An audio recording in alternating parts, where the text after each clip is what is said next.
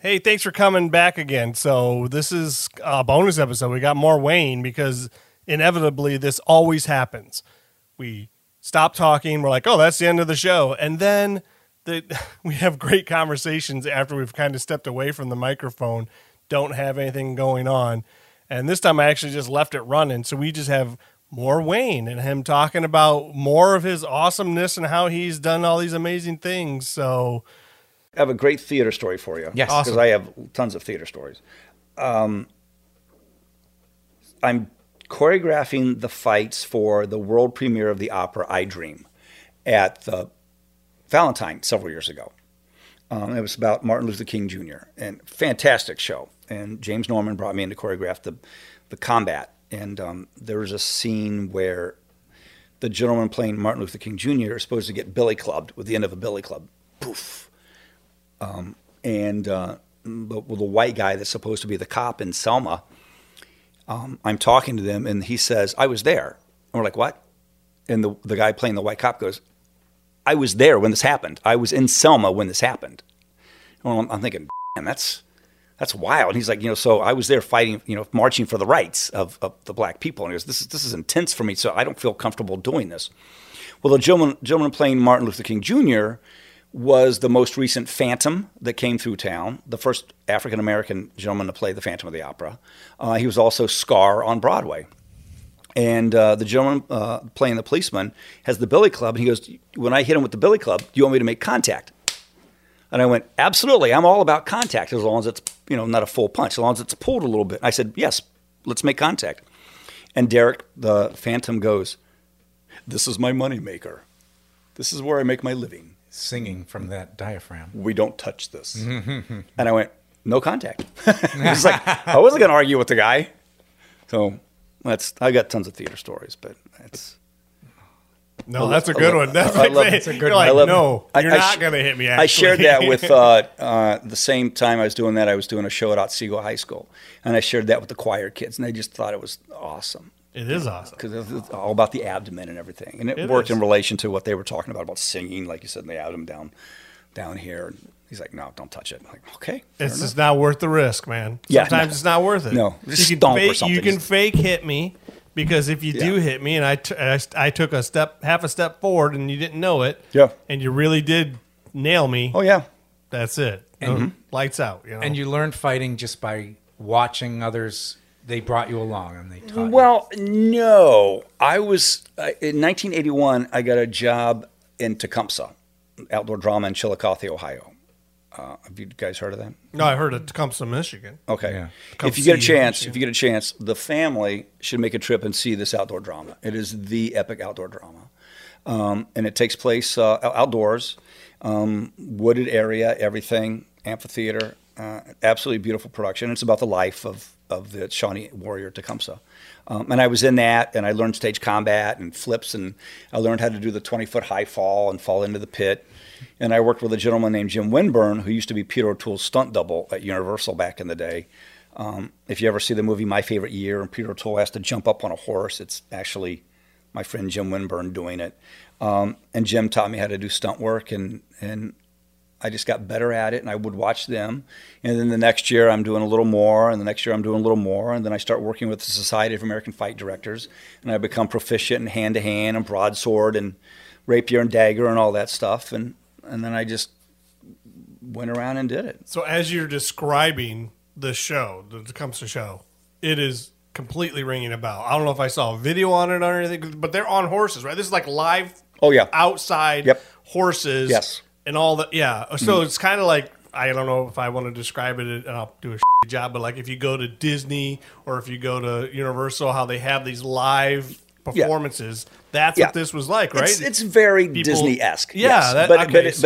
I saw something. It must have been on YouTube, But or as else the- would I have seen it? As the producer talks about the way he described it to me when I auditioned it the first year, it's elbow to elbow, elbow to elbow combat. There's no Disney-ish about that at all. And I've heard elbow to asshole, but I've never heard elbow to elbow. Oh, maybe that's what it was. There's still holes in there somewhere. Maybe that's what it was. We had to But stand in that room. Elbow to asshole. That's a line I've heard many times. And then after I did that for 3 years, there was a new outdoor drama opening up in Xenia, Ohio, and I went over there as a stage manager. I went to a performing arts high school. I was an actor, and then I thought, oh, I don't want to do this. I want to be in charge. So I became a stage manager, and then I got my equity card in '85 as a stage manager, and I traveled around the country stage managing shows. And then I'm like, well, I don't want to do this anymore. I just want to be a technician, you know. So I've done a little bit of all that and gone back from one to the other. I've been stage managing a long time, but I went to the outdoor drama in Blue Jack in Xenia, and it was a 3.5 acre stage, 300 feet wide, 600 feet deep, and a creek that ran through the back, as well as a tunnel underneath to get the horses back from one side to the other without being seen. Major. And I was the fight choreographer for that. So I was choreographing a battle scene, 3 battle scenes a show for 50 to 60 people at a time. And making that flow smoothly, making it look realistic, and getting people off stage and on stage and that kind of thing. So you were barely qualified to teach the fight scene for the Rep Junior Macbeth, then, right? Barely. Yeah. Barely qualified. Now that I think about it, Yeah. I don't know if they should have hired you. Yeah, I don't know. You said a little girl came up to you after that fight scene and said, "Hey, that was good." Yeah, she said, "Hey, mister, it looks good." And it just warmed my heart. That was it. How you were like, that was I'm the best choreographer the great ever. thing about Blue Jack, it has since closed in '06. Tecumseh's still open, like I said. But in '87, when I had my equity card as a stage manager, they asked me if I wanted to become the production stage manager. So I moved up to the booth, and there I was responsible for the logistics of about 70 actors, 15 horses, 3 battle scenes, 2 high falls, 3 full-size Revolutionary War cannons, rehearsals, everything. Nothing happened on that stage without the production stage manager knowing it, and it's a great feeling to pull something like that off every night. So basically, we could talk to you just about the Tecumseh show for a whole nother podcast. It sounds like. Probably. There's just so much. You've done so much. You've lived such a life in this. And you Feel. love it. You I love it. Soak it all in. I love it. There's been a couple of opportunities. I don't want to say opportunities, but somebody has called and said, "Hey, we need somebody on the road with this particular show." And I'm like, I don't know. I got a dog. I got a wife-fiance. I don't know if I want to leave right now. And I'm 50. I just turned 59 last month. I don't really want to go back on the road. And there's no way in I could do these one-nighters, because we'd get done with the show at 2 o'clock in the morning, loading out. If I was the production manager, I'd get on the bus. We'd have a little recap. We'd have some Jameson, a little slice of pizza, go to sleep, wake up at 7 in another town, do it all over, get back on the bus, 2 o'clock, do the same thing, some Jameson, some beer, some pizza, do it all over. I don't miss that. I don't miss that at all. No. You miss all your class reunions then too, because you're too busy doing stuff. Yeah, well, yes. I was in St. Augustine working for the Cross and Sword Outdoor Drama, 1991.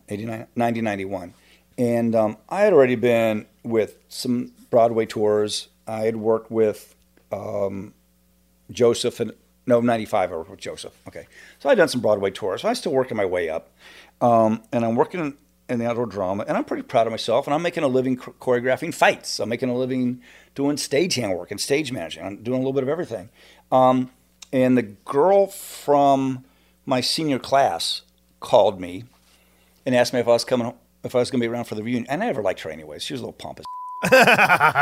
And Greg Bell played football for Columbus South, where I went, and he went on to play for Notre Dame and then the Los Angeles Rams.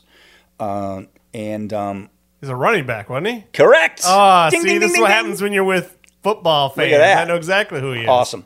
I think he broke his leg or something at some point. But she said, "Well, I hope you come back. We're hoping to have Greg Bell here too." And I went, "Oh, that's fantastic." She goes, "Yeah, we want somebody that's really done something with their lives."